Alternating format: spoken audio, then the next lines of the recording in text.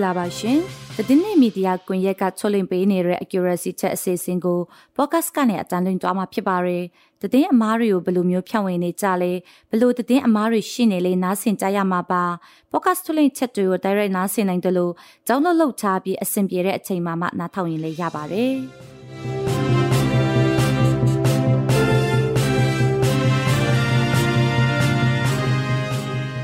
ဒီနေ့ပြောပြမယ့်သတင်းအမားကတော့ရခိုင်ကိုနိုင်ငံအတွင်းချစ်တွင်ရန်ဘင်္ဂလားဒေ့ရှ်ကလှုပ်ဆောင်နေကြောင်းသတင်းမှာဖြန့်ဝေထားတဲ့အကြောင်းကိုတင်ဆက်ပေးသွားမှာပါ။ကျွန်မကနူးနူးပါ။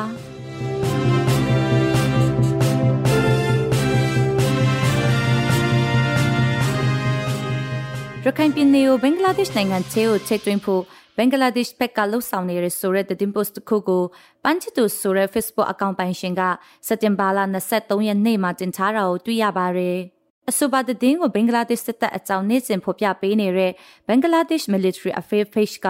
2020ခုနှစ်ဇွန်လ17ရက်နေ့ကရေးသားဖော်ပြခဲ့တယ်လို့ပန်းချစ်သူ Facebook အကောင့်ပိုင်ရှင်ကဆိုပါတယ်။ပန်းချစ်သူဆိုတဲ့ Facebook အကောင့်ပိုင်ရှင်က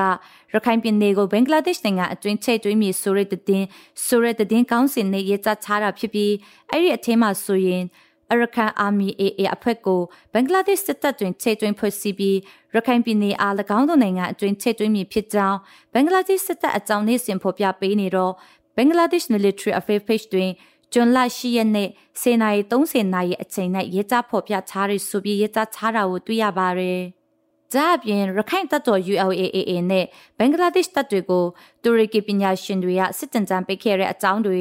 တရုတ်နဲ့တူရကီကရခိုင်တပ်တော် AA ကိုစစ်လက်နက်ထောက်ပံ့ပေးနေတဲ့အကြောင်းနဲ့အခုလက်ရှိရခိုင်ပြည်နယ်မြောက်ပိုင်းမှာဖြစ်နေတဲ့တိုက်ပွဲတွေမှာအာဆာအဖွဲ့က AA ဘက်ကကိုတိုက်ပေးတဲ့အကြောင်းတွေကိုလည်းထိတ်သွင်းရေးသားထားတာကိုတွေ့ရပါတယ်။အဆိုပါရေးသားမှုဟာသတင်းအမှားတစ်ခုသာဖြစ်ပါတယ်။ဘာဖြစ်လို့လဲဆိုတော့ပန်းချစ်သူဆိုတဲ့ Facebook အကောင့်ပိုင်ရှင်ကကြည်ကြခိုင်လုံတဲ့တက်တဲ့အထောက်အထားတစုံတရာမပြနိုင်ဘဲရည်ရွယ်ချက်ရှိဝါဒဖြန့်ဖို့အတွက်ရေးသားထားလို့ပဲဖြစ်ပါတယ်။ဒါအပြင်ပန်းချစ်သူဆိုတဲ့ Facebook အကောင့်ပိုင်ရှင်ပြောတယ်လို့မျိုးဘင်္ဂလားဒေ့ရှ် Military Affairs Page မှာရခိုင်ပြည်နယ်ကိုဘင်္ဂလားဒေ့ရှ်နိုင်ငံချဲတွင်းဖို့ဘင်္ဂလားဒေ့ရှ်ဘက်ကလှုပ်ဆောင်နေတဲ့ဆိုရရေးသားမှုမျိုးလည်းမတွေ့ရပါဘူး။ဘင်္ဂလားဒေ့ရှ် Military Affairs Page မှာလည်းဝင်ကြည့်လို့ရပါတယ်။ဒါအပြင်ရခိုင်အခြေစိုက်သတင်းဌာနတွေအပြင်ယုံကြည်စိတ်ချရတဲ့သတင်းဌာနတွေကလည်းဒီအကြောင်းအရာနဲ့ပတ်သက်ပြီးသတင်းရေးသားထားတာမျိုးမတွေ့ရပါဘူး။ဒါကြောင့်အချက်အလက်တွေကိုတိုက်စစ်ကြည့်လိုက်တဲ့အခါမှာပန်းချစ်သူဆိုတော့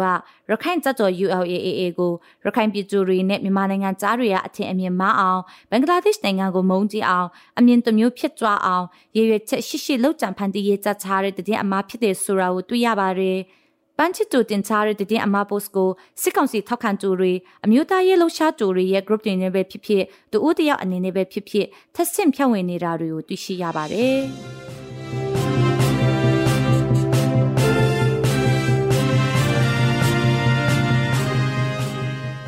စစ်ကောင်စီကိုထောက်ခံကြိုးတွေနဲ့စစ်ကောင်စီကသတင်းအမှားဖြန့်ဝေနေတာတွေကိုကြည့်မယ်ဆိုရင်ပြည်သူ့ကာကွယ်ရေးတပ်ဖွဲ့တွေအပေါ်ပြည်သူတွေအချင်းမအောင်ရည်ရွယ်ချက်ရှိလှုပ်ဆောင်နေတာတွေကိုတွေ့ရှိရပါတယ်။လက်ရှိကာလမှာဆိုရင်သတင်းအမှားဖြန့်ဝေနေကြတွေဟာအထူးသဖြင့် PDF, CRPH, NUG အဖွဲ့တွေနဲ့သက်ဆိုင်တဲ့သတင်းအမှားတွေတိုင်းရင်းသားလက်နက်ကအဖွဲ့အစည်းတွေနဲ့သက်ဆိုင်တဲ့သတင်းအမှားတွေတိုက်ပွဲသတင်းတွေတိုင်းရင်းသားခေါင်းဆောင်တွေနဲ့သက်ဆိုင်တဲ့သတင်းအမှားတွေစစ်ကောင်စီခေါင်းဆောင်နဲ့တိုင်းရင်းသားခေါင်းဆောင်တွေရဲ့ပြောဆိုမှုသတင်းအမှားတွေအပြင်လူမျိုးတစ်မျိုးနဲ့တစ်မျိုးအဖွဲ့အစည်းတစ်ခုနဲ့တစ်ခုကြားပဋိပက္ခအတွင်ဆောင်စေမဲ့အမုန်းစကားသတင်းအမှားတွေကိုရည်ရွယ်ချက်ရှိရေးတင်နေရတွေကိုတွေ့ရှိရပါတယ်။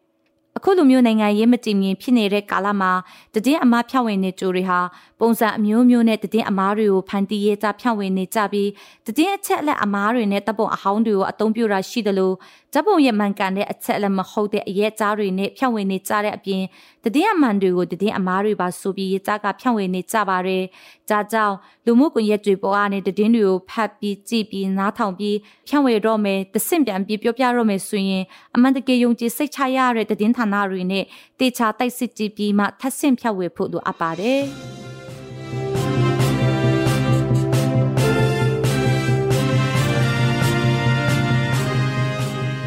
ပတ်စင်ထုတ်လွှင့်ပေးနေတဲ့ accuracy check အစီအစဉ်ကို podcast ကနေနားထောင်ခဲ့ကြရတာဖြစ်ပါတယ်။ဒီနေ့ရဲ့အစီအစဉ်ကိုဒီမှာပဲရနာမှာဖြစ်ပါရရှင်။သတင်းနဲ့မီဒီယာကွန်ရက်သတင်းဌာနရဲ့ podcast ထုတ်လွှင့်ချက်တွေကိုနားဆင်နေကြတဲ့မိဘပြည်သူအားလုံးရွှင်လန်းချမ်းမြေ့ကြပါစေရှင်။